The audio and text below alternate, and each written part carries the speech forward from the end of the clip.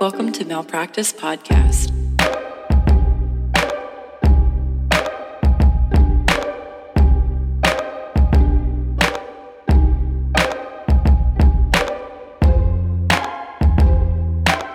So are you ready to get ready? Great work. So are you ready to get started? Absolutely ready to get started. My name is Sydney. And I'm Jess. And we're your hosts, and this is Malpractice Podcast. And we're mad. Yeah, let's start off mad. Let's start from the top. Yeah.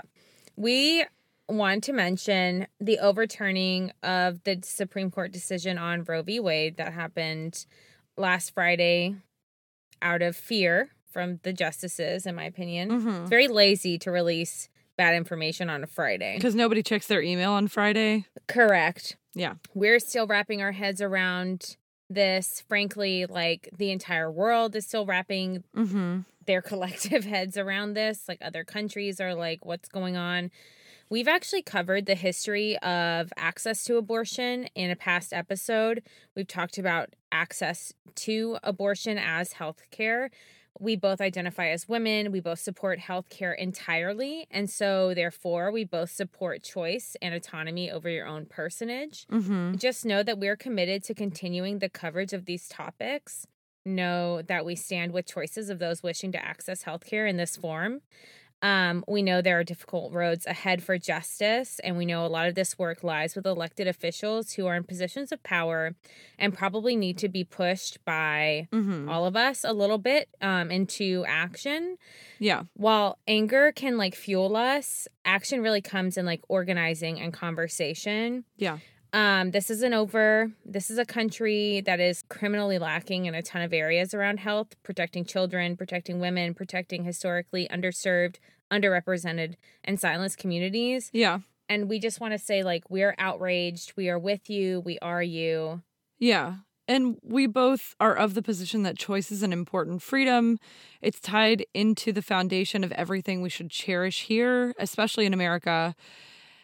If you're still not sure about how this decision will affect the general public, know that public health departments, including places like Harvard and Columbia, the World Health Organization, the New England Journal of Medicine, the UNFPA, just to name a few health organizations that have all spoken out to describe how harmful it will be to remove access to comprehensive reproductive health care. Each year, 47,000 women in the world die as the result of unsafe abortion procedures, and an estimated 5 million are hospitalized for the treatment of serious complications such as bleeding or infection. The statistics also say that in countries where abortion bans are passed, the number of procedures performed does not go down, but the number of safe procedures performed does. Yeah. We know that this decision will only exacerbate social inequality and disproportionately harm people of color and those who already face obstacles to getting the health care they need. This decision is a huge setback, but it's not going to break us or our resolve to do the right thing. And I really hope that moving forward, this will encourage people to work together to ensure that we can fix this. Like, be mad, and like that's fine to be mad. Find your friend, find your person where you can be like, what the heck? Yeah. But then you really need to get into like, what is the action you're going to take from this? Right. What can I physically do? What can I financially do, if anything? Even if it's like, what can I conversationally do? How can I bridge gaps with people like in the information divide and the education divide here? There is something that you can do. So I just wanted to encourage people to like find that thing and make that like your next step. Yeah, I don't disagree with that. And if this is your first time listening, you may not know this. Jess and I both live in Texas, which is one of the states that has these trigger laws. It's going to get bad in Texas, I think. There are lots of resources here, though, I will say. And one of the ones that I became hyper-focused on over the weekend is called Buckle Bunnies. Yeah. So if you have money to donate toward organizations or time or resources or whatever you have and feel comfortable providing, now is a good time to do so. Yep. Yeah. I don't know why we're telling people who listen to this podcast like they don't know. You know what to do, people. You know exactly what to do. Yeah.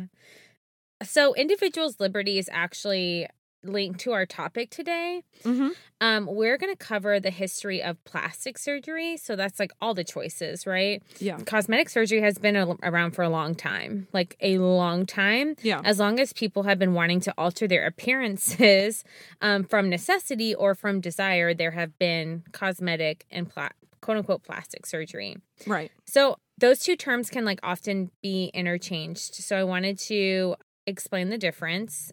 Dictionary.com, shout out to y'all, describe the difference between cosmetic surgery and plastic surgery, because if you've listened before, you know I don't know shit, and if you haven't, my name's Jess, I don't know shit, so I always like to look up definitions. Sydney's qualified, I don't know anything. So plastic surgery is concerned with the restoration, reconstruction, correction, or improvement in the shape, appearance, and appearance of body structures that are like defective, damaged, or misshapen by injury, disease, or just like growth and development. Mm-hmm. Cosmetic surgery is performed to enhance the appearance of a body part, especially like the face. This is like aesthetic surgery.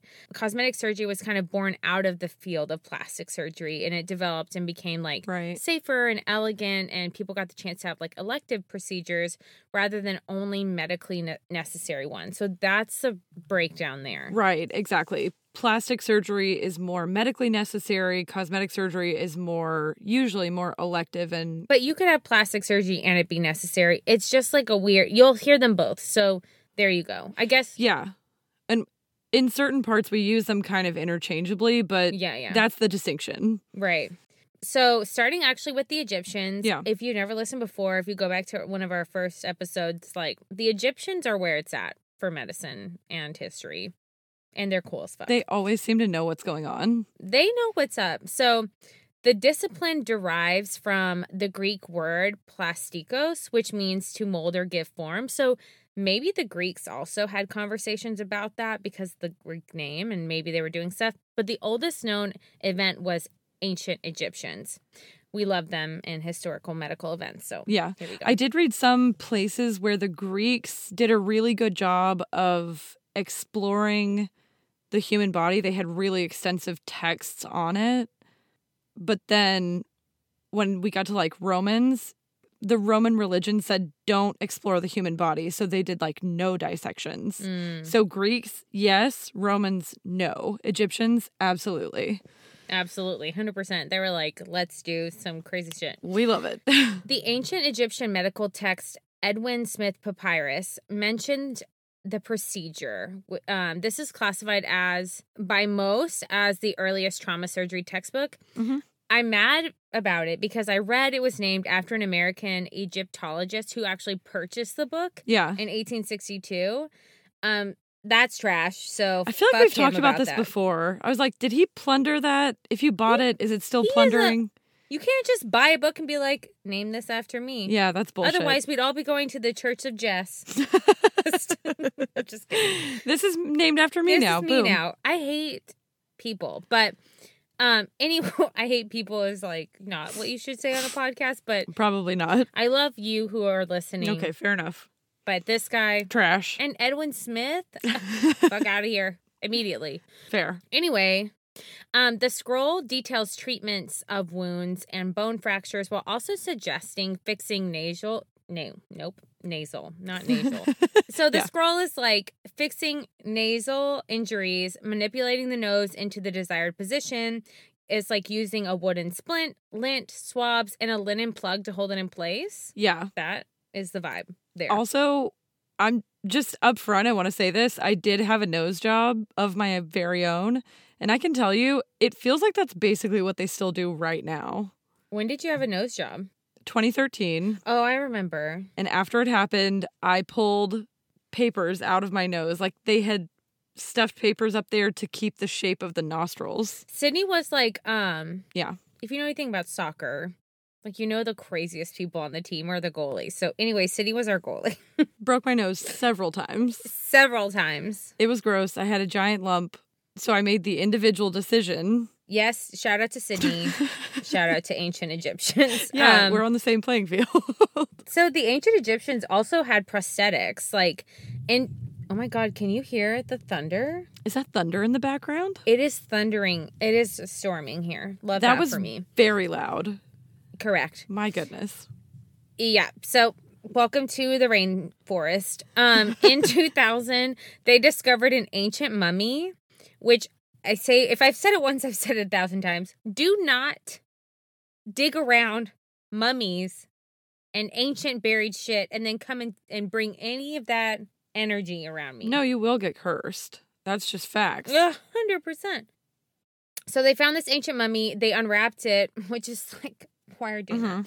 And it had a prosthetic toe that they hypothesized it would help with walking. They actually, like, quote unquote, tested replicas of the prosthetic toe on, like, volunteers. Well, you'd have to be missing a toe for it to help, right? I think so, yeah. Okay. I just wouldn't be fucking around. They just found a sample of people who were missing that particular toe? That toe. Okay. In the 4th century, so sorry about that. Whiplash back to the 4th century. So they found this mummy in 2000. Now, bebop back to the 4th century with me. Chinese doctors are said to have completed the first successful cleft lip repair. And cleft lip is like that split in a lip, right? That people are, like, children are born with. Yeah. So that's cool. 4th century. That's, like, really advanced, I feel like. Totally. I mean, shit, I feel like anything's advanced even now. I'm like, wow, that's fucking crazy. Right. That. Toes and everything.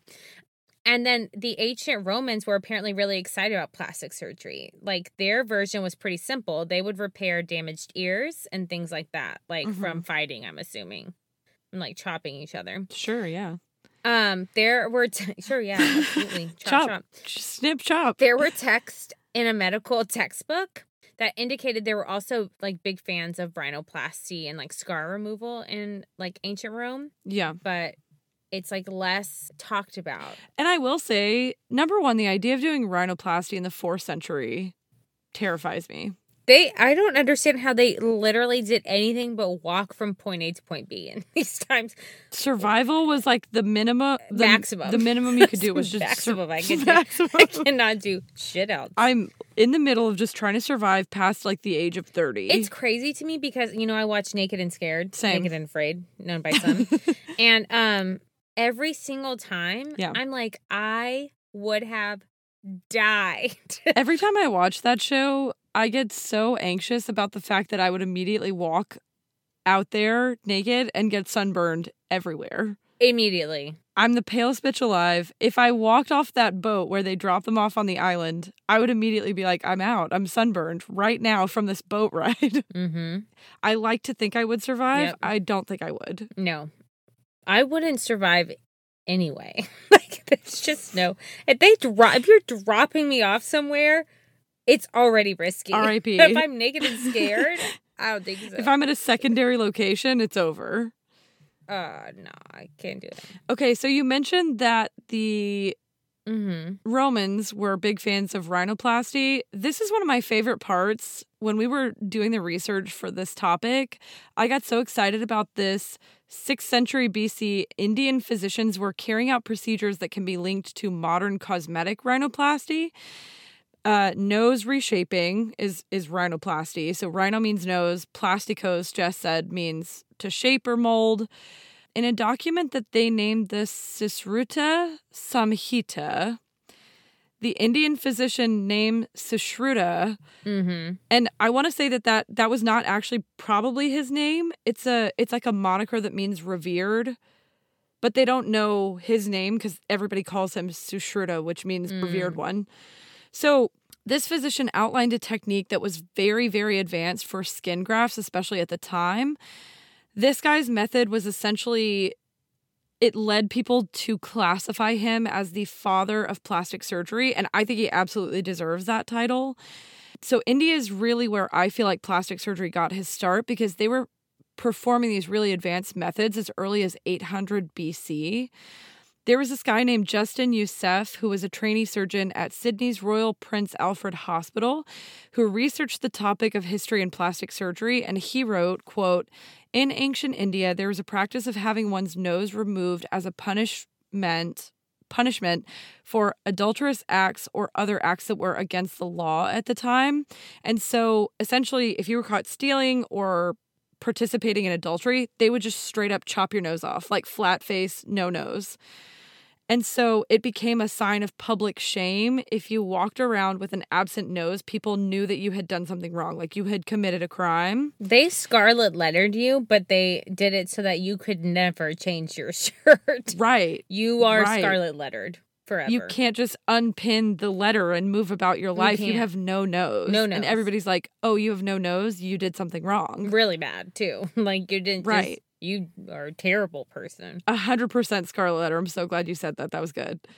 Sushruta was one of the first doctors to understand the idea of having some physical abnormality that may cause unnecessary psychological damage. Like, he has writings about this, which, if you're writing about mental health in the 6th century, you're a hero in my book. If you're a straight man writing about it now, so you're advanced. an anomaly, so. Correct. And this man was way ahead of his time, for sure. Yeah.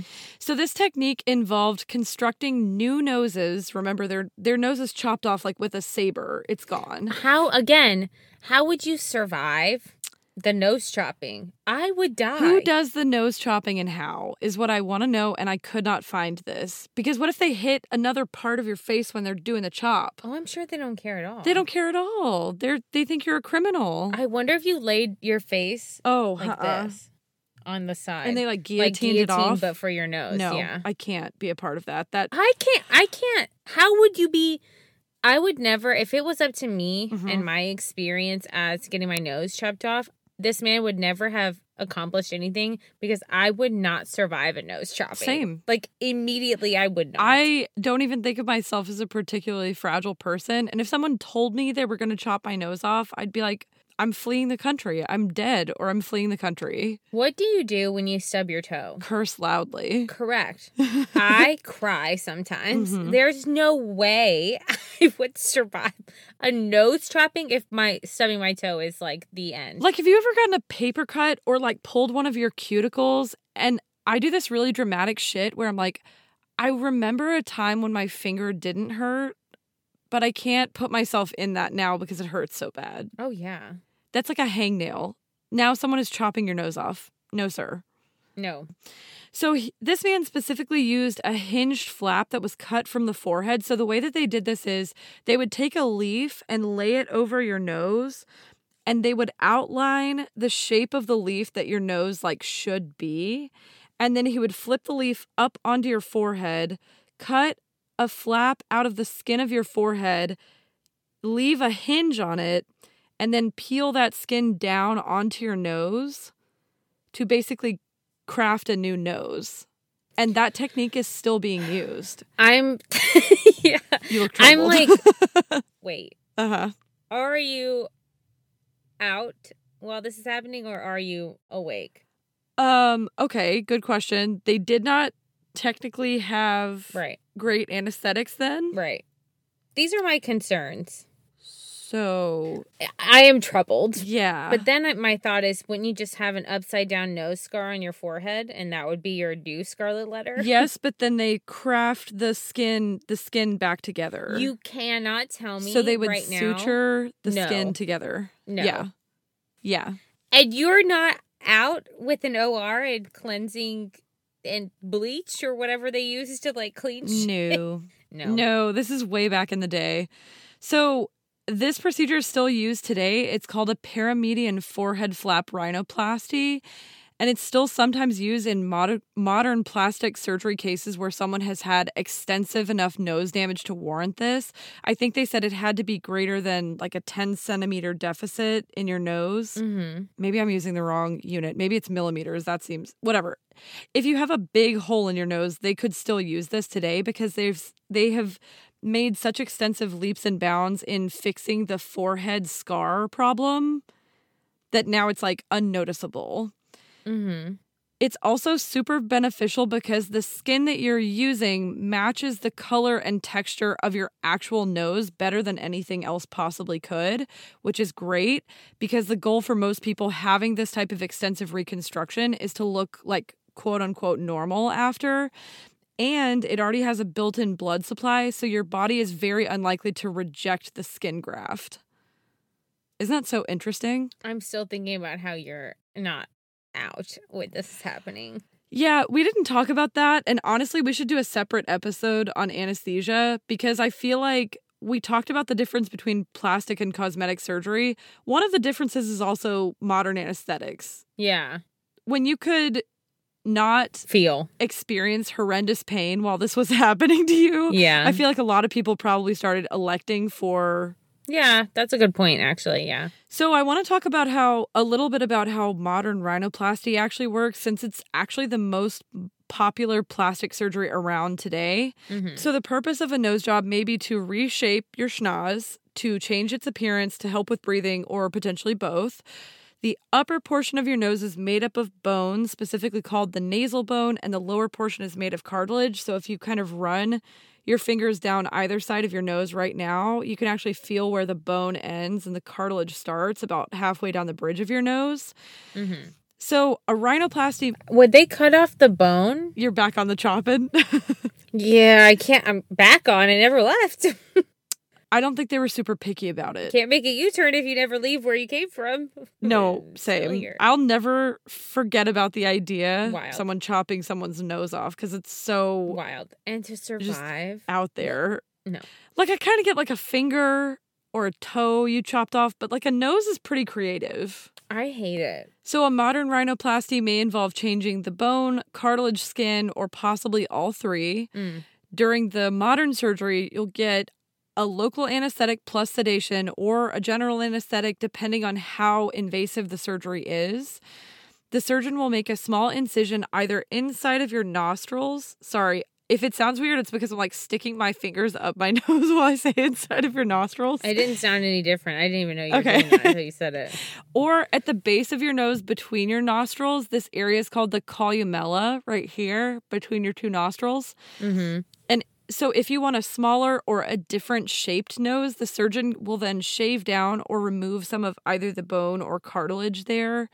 Some procedures can require a cartilage graft. Like if you want a different shape, they can build up the cartilage in certain areas to help like get rid of a bump, which is often taken from the septum, which is the cartilage divider on the inside of your nose. Mm-hmm. But in rare cases, they can also take cartilage from your upper ear or between your ribs. You have this intercostal cartilage between your ribs they can take from.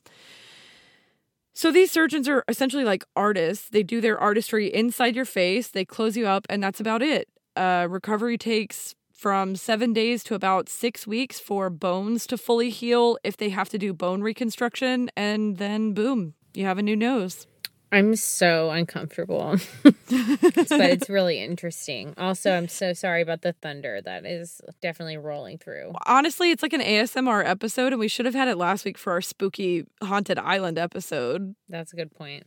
Our mistakes. If you're not creeped out like Jess, you can actually go see these procedures online. Like you can look them up on YouTube. I watched one because I was interested. Ew. And the surgeon who did my nose job actually asked if he could take pictures for a medical textbook.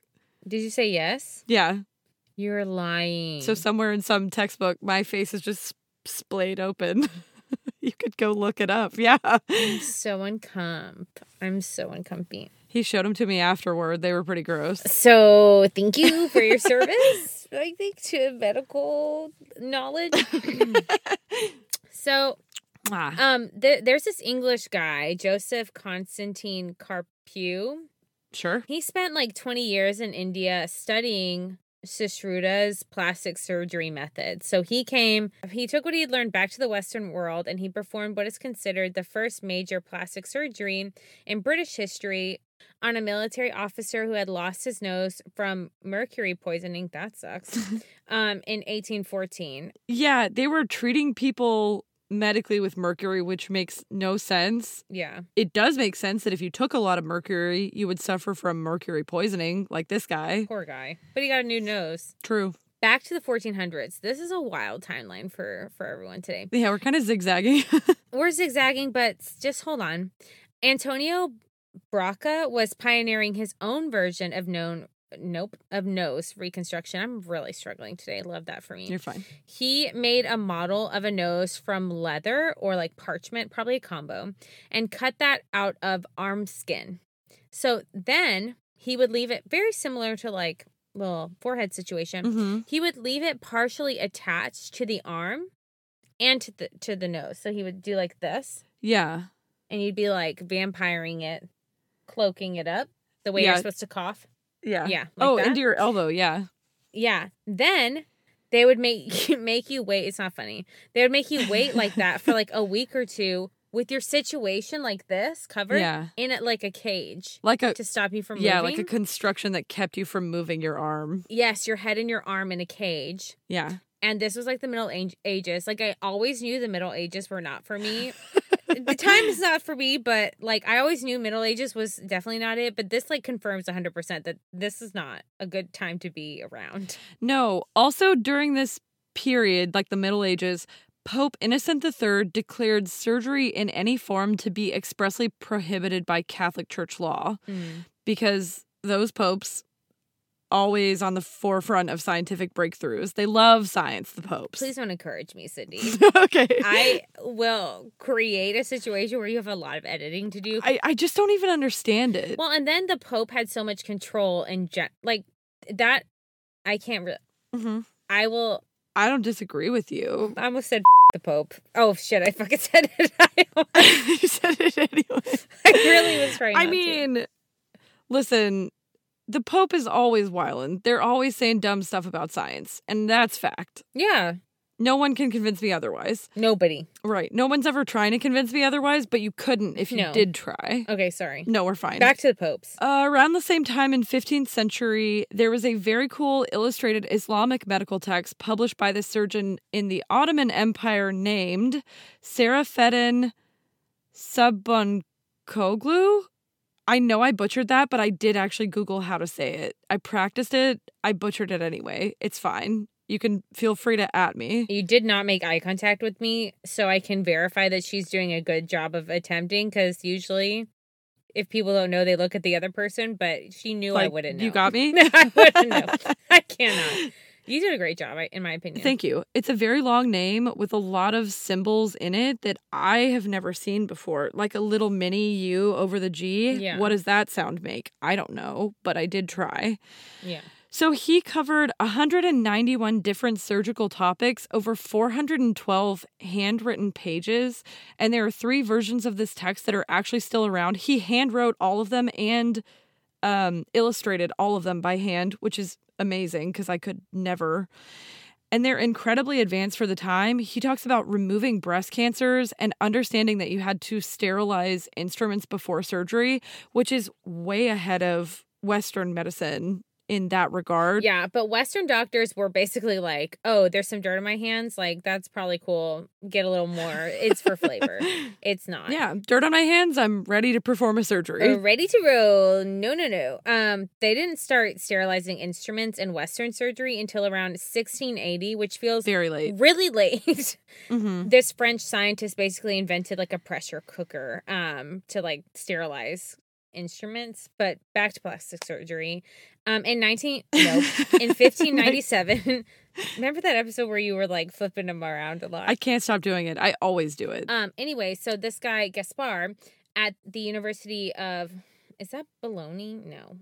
Bologna? That's not Bologna? right. Bologna. Okay.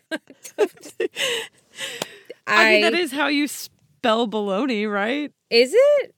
I think so. I don't know. There's an Oscar Mayer song where it says Bologna. That's the only reason I know how to spell baloney. There's an Oscar Mayer song. If that's how you spell baloney, that's offensive to I'm not the fucking English with you. words. I don't like it. I think it's Italian, but go off. In the 1600s in Germany, you could actually like ask a barber, which were like interchangeable with a surgeon at the time, for anything from like a cut and a shave to like a skin graft. Ugh. From like an animal. Like you could literally go into a barber shop, quote unquote. They were like the surgeon. That's terrifying. Yeah. Feels like you might need a little more training to do one thing than the other. I don't know. It feels like nah. Then in 1818, the German doctor Karl Ferdinand von Graff. Oh, okay, girl. He published the rhinoplasty being the first to coin the term plastic surgery because doctors were molding body tissue. So he was the one giving credit with like that word. I'm sure he's not the first person to say it. Let's be honest, Carl. No, there's like 337 people that they call the father of plastic surgery. So like pick one. Whichever one you like the origin story of the most, that's him. I think we go the furthest back. Sounds good. Yeah. In 1838, Edward Zeiss introduced plastic surgery as a medical term in his textbook about the topic. That doesn't feel like he did much, but like, okay, you got a sentence in a podcast. Good job. In 1895, cool guy. In 1895, there was the first breast augmentation with tissue transplanted from the back. I can actually tell you why he took it from the back. This guy, Vincent Cierney, he took adipose tissue from a patient's own body after he had taken a breast cancer out of a woman's like a tumor breast. Yes. Okay. It was a tumor. He took it out. He used adipose tissue to build up the breast so that it looked symmetrical to the other side. Gotcha. It was the first breast augmentation, but it was from her own body, which is much better than what people started doing later. And it's crazy that he did it so early because often these surgeries would end in like disaster for the patients. And it wasn't really until the mid 1990s, the year of our birth, that breast augmentations like started to be actually considered safe. Early on, they used everything from like paraffin. What is that word? Paraffin? Okay. I'm yelling at myself. I'm not yelling at you or y'all. It's okay. Paraffin. I don't know why I think it's paraffin. Wax that caused like huge issues in the body. Ivory, glass, sponges that generally ended up having to be removed because, we also learned in Grey's Anatomy that you cannot leave things in a human body generally, like a towel and things like that. Also, can you imagine having a glass boobie? Can you imagine, period? Period. That's the entirety of this episode. Apparently, the paraffin wax would melt if they went out into sunlight.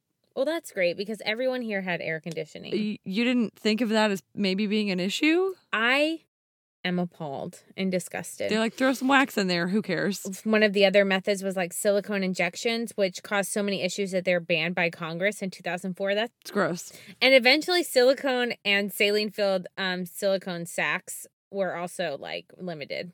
Early versions of these implants developed in the 1960s had patients complaining of an audible sloshing sound. I'm so sorry. What? I will never. And sometimes they like leaked into patients' bodies. Cool. I love that. There was a recall on implants produced by the manufacturer Allergan. Yeah. As recently as 2019. And one study, I'm mad. And one study conducted, that's how you can tell I'm about to, just everything's going to be an upward inflection at the end of the sentence. That's how you know. Fine. And a study conducted at MD Anderson concluded that breast implants are associated with higher rates of autoimmune disease. Yeah. If you read, so I kept searching, like, when did breast implants become, like, quote unquote safe? And the answer is nobody really knows. That's awesome. Wonderful. The FDA says they're still conducting research and things like that about it. But in 2019, according to the American Society of Plastic Surgeons, plural, there were 287,085 breast augmentations performed in the U.S. So breast augmentation is still in the top 5 most popular cosmetic surgery procedures. And while the data is definitely still being collected and monitored, if you are considering a procedure like this, it's important to know all of the facts and potential risks involved. Yeah. So let me get more comfortable. I'm going to cross my feet. So that's the trajectory of one procedure into modern times, but we're going to take a quick rewind to highlight how plastic surgery became more normalized in society, because radical changes in elective procedures that were cosmetic didn't really happen until after World War I. So during that war, technological advances in weaponry that produced shrapnel, chemical bombs, mustard gas that caused severe skin burns meant lots more people had wounds that disfigured or damaged people's faces specifically. And it was nothing like the world or surgeons had ever seen before. I got you. So while soldiers were coming back from the front lines with facial injuries that often caused serious psychological trauma, Dr. Harold Giles. I know you're not Giles. asking me. Dr. Harold, I'm going to say Gillies. I listened to a podcast where they said his name. Gillies is more fun than Giles. It's more fun. Okay. I think it's Gillies. Dr. Harold Gillies was pioneering some reconstructive surgical techniques. He convinced the English Army's chief surgeon to establish a facial injury ward inside the Cambridge Military Hospital. And then after the Battle of the Somme, where hospitals were flooded with patients who had suffered facial injuries, Gillies opened up 1,000 new beds at Queen's Hospital specifically for facial reconstruction. So soldiers, sailors, airmen started coming in with severe burns and injuries that they eventually removed all the mirrors from this ward to prevent further psychological damage. And I don't know why that fact is so touching to me, but the idea that they did that to like stop people from being traumatized by their own faces is really touching, I think. Yeah. Gillies assembled a multidisciplinary team of surgeons, nurses, and even artists and sculptors who created likenesses of what the wounded men had looked like before sustaining their injuries. Now, this is really cool. Yeah. So they also did progressions. When the men would come in, they would do an initial progression, and then after multiple surgeries, after each like checkpoint, the surgeons and artists together would do new ones so that the patients could kind of see how their faces had changed over time, which I think is really neat.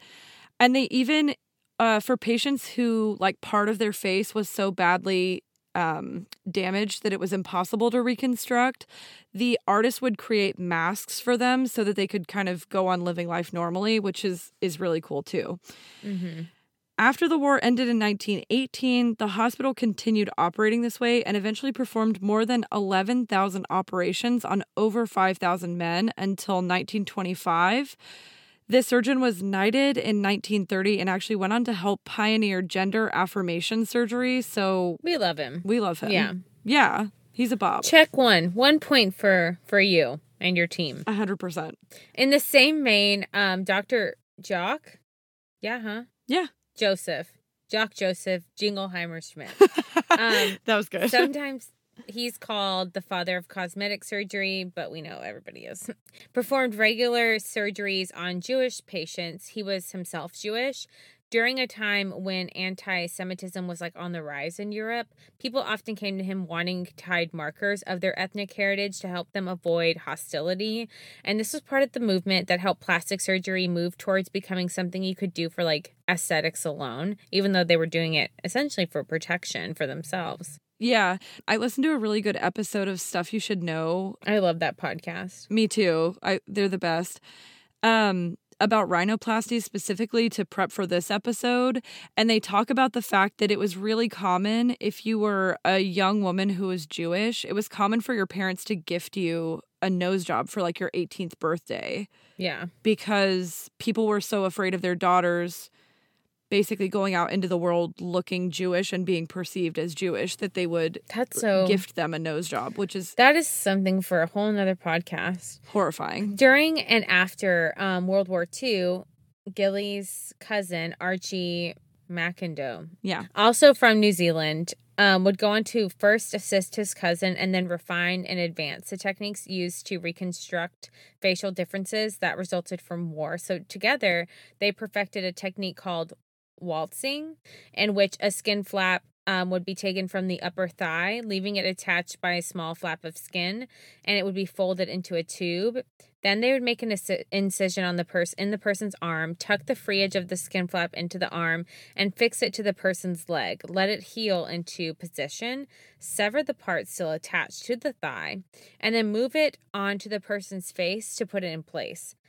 I know that's difficult to picture because when reading it, I was trying to picture it and yeah. But essentially it allowed them to repair larger areas affected by injuries like burns. So that was really common in World War II, especially like pilots and like fighter pilots. So this was basically like taking a skin flap, hooking it to your body so that it would be preserved. And then as soon as it's ready, like using it to cover or like reconstruct a piece of your face. Exactly. It's almost exactly like what you were describing earlier, where they would like wire it into place. It would be connected to both your thigh and your arm, and then just your arm, and then your arm and your face, and then just your face. So that's the like waltzing.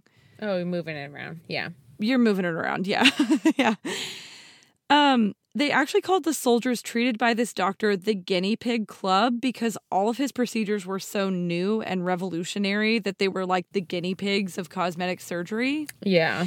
He also I mean, if you're going to be a pig, be a guinea pig. Be a guinea pig because they're cute and fluffy. Super cute. And they eat them in Peru. Fun fact. Yikes. Yikes. You got so concerned. Why did they do that?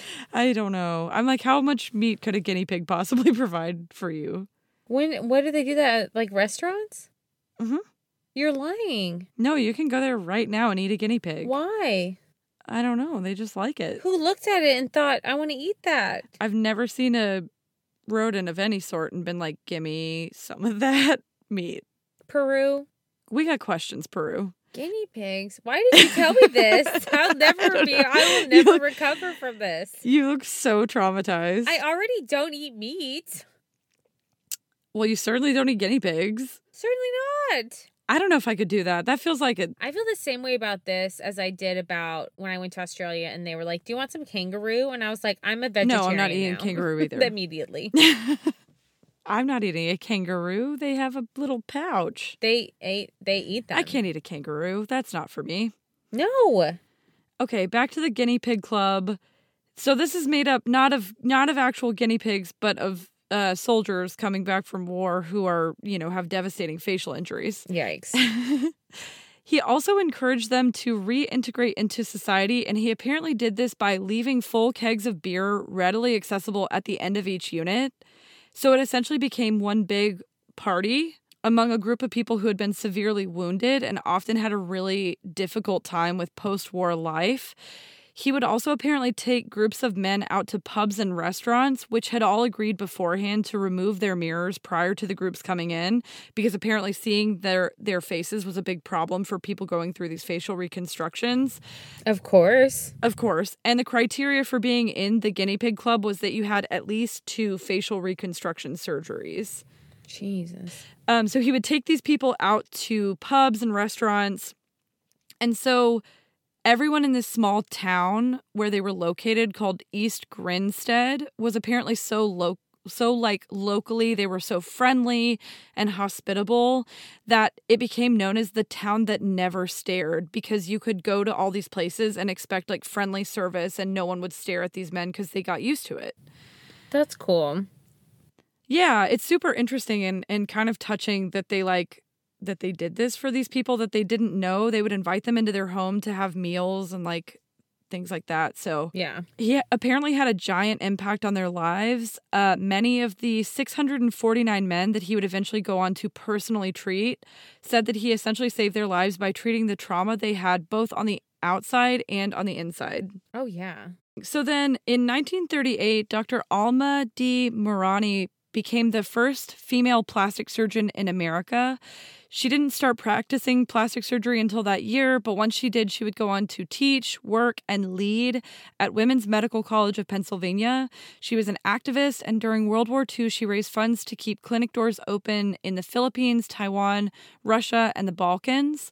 Dr. Morani was the first female member accepted into the American Society of Plastic and Reconstructive Surgeons. We will definitely do a solo episode about her. I think that's a great idea because I don't know if you've noticed, but we keep saying like the father of this thing because it's definitely a boys' club. Well, everything in history was until...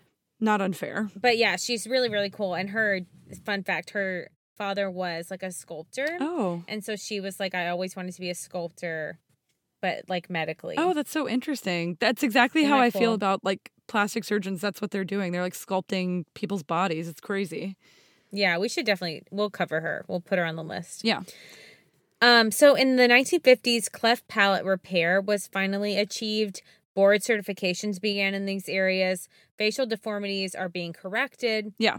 In the 1970s, they're like fun things, right? Like mood rings, waterbeds, and the manipulation of SMAS, which is superficial musculoneurotic system. Yeah, there you go. I think I did a pretty good job there. And you know what I did? I kind of closed my eyes and just went Sure, yeah. So that's the framework for the longer lasting facelift results. So In addition to new facelifts, the FDA was like, we probably need to like check on plastic surgery a little bit more. Seems fair. So the FDA created the General and Plastic Surgery Devices Panel that recommended breast implants be classified as Class 2 medical devices, which increased the standards around those procedures. That's a huge move forward for general public safety and common sense everywhere. So good job. Mm-hmm. They also started doing a ton of research around skin and muscle flap methods, which expanded the ways in which plastic surgeons could help people. Yeah. So there's like a lot of innovation happening in the 70s. So interesting. In the 80s, there was like this big push for celebration around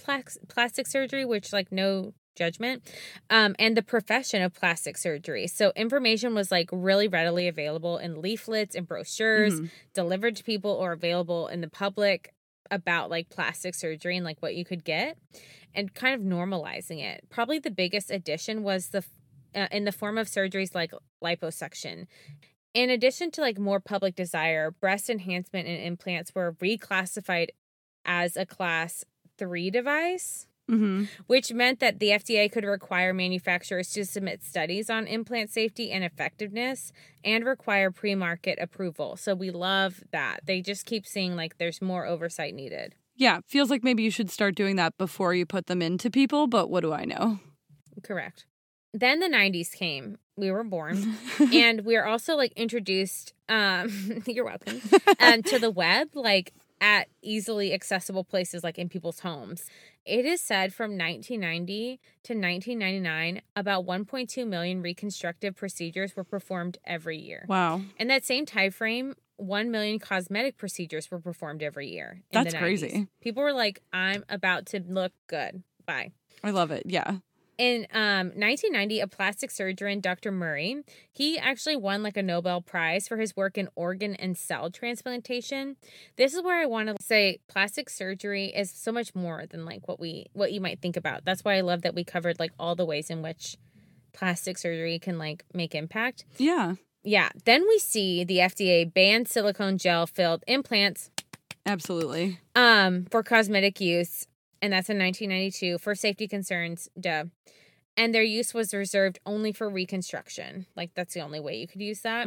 During this time, saline implants are the only ones widely available. At the end of the 90s, we have, like, ultrasonic liposuction, which is a new method that liquefies fat and creates an easier removal process. So shout out to that, too. Yeah, and I also saw that liposuction is still ranking in the top 5 cosmetic procedures. And although plastic or cosmetic surgery wasn't always as mainstream as it is today, so 20 years ago, it was still considered invasive, expensive, sometimes risky. It was still sort of stigmatized. And then in 2002, the Food and Drug Administration approved Botox for preventing wrinkles. And then a few years later, they approved hyaluronic acid fillers, which at first were just used to fill in fine lines and wrinkles, but can now be used to restructure jawlines, noses, and cheeks in a semi-permanent way. So rather than cosmetic surgery in the strictest definition, which is a permanent change, these results can last between 6 months to a year, and they're less expensive and less invasive than other cosmetic surgery options. It's like cosmetic enhancements. Exactly. Instead of surgery, it's an enhancement because it's not really invasive. Which even modern cosmetic surgery has gotten much, much, much less invasive. The incisions are smaller. A lot of it is laparoscopic. So it's getting smaller, safer, less expensive. According to the American Society of Plastic Surgeons, Americans received more than 7 million neurotoxin injections in 2018 and more than 2.5 million filler injections. That year alone, Americans spent $16.5 billion on cosmetic surgery, which was a record high, and 92% of those procedures were performed on people who identify as women. I will say, having benefited from both cosmetic surgery and minor procedures like Botox myself, it is my personal belief that if there's something that you don't like about yourself and you actually want to fix it, by all means, if a procedure makes it easier for you to exist in this world, something like gender affirmation surgery, do it. If it makes it easier for you and you like yourself looking that way, I say I'm all for it. But what I hate is the idea of a homogenous, often Eurocentric beauty standard or a singular idea of what beauty means that makes people think they need to fix something. I think a lot of that is driven by social media. The number of plastic surgeries performed has nearly doubled in the last decade. I read this really interesting article that we'll link from the New Yorker about the rise of what they call Instagram face. And if you've ever spent any time on social media, you know exactly the one we're talking about. Yes, Insta face. You're like, It's like blurred, no pores. Yeah, it's like the No filtered, lines. very not a line in sight. Yeah. Your eyebrows are high, your eyes are like foxy, your nose is like slim and neat, your lips are big and poofy. And I'm not saying that that's unattractive, any of those things individually on their own, but I am saying that like it is an unattainable beauty standard that filters make look like everybody looks like. After researching this topic, I will say it kind of restored my faith in humanity just a little, because surgeons say that although the numbers of people coming in are still steadily rising, fewer and fewer people are coming in insisting that they need to look like Kylie Jenner or some other celebrity to be comfortable in their own skin. And more people are coming in to tweak something that accentuates their own beauty. And to that I say, abso-fucking-lutely. Do you have anything else? Yeah, I think there's a lot. Like, I also really liked this episode, the research. Yeah. But I think, like, what we also see culturally is this strong effort to find and appreciate the beauty in yourself. Like, whether it be brands, like, reaching out to have representation from all types of people in their, like, in their media and their, like, imaging. Like, I think that there's a lot of change happening. And I agree with you. Like, I think if you want to do something to you, your own self, to make you feel better, that is your business. Oh. That is your body. That is your choice. Brought it full circle. That is nobody else's business. That's called a callback, people. Period. And so, thank you so much. That's what we know about plastic surgery. And we have a couple episodes off of this. We got some spin-offs. And we have a couple more recommendations. Oh, we do have more recommendations. Also, we got a recommendation from someone named Cheryl. If you guys are sending in recommendations, thank you. We love them. We love listener feedback. Leave us a review. Slide in those DMs. Whatever you want to do. We love to interact with you. If you have a recommendation or you want to be like Lynn and Cheryl, like everyone should, just DM us on our Insta and our social medias, or email us at malpracticepodcast@gmail.com. Thank you so much for listening. Like and subscribe. What else? That's it. That's all I got. And don't forget, malpractice makes perfect. Bye. Bye-bye. Register to vote.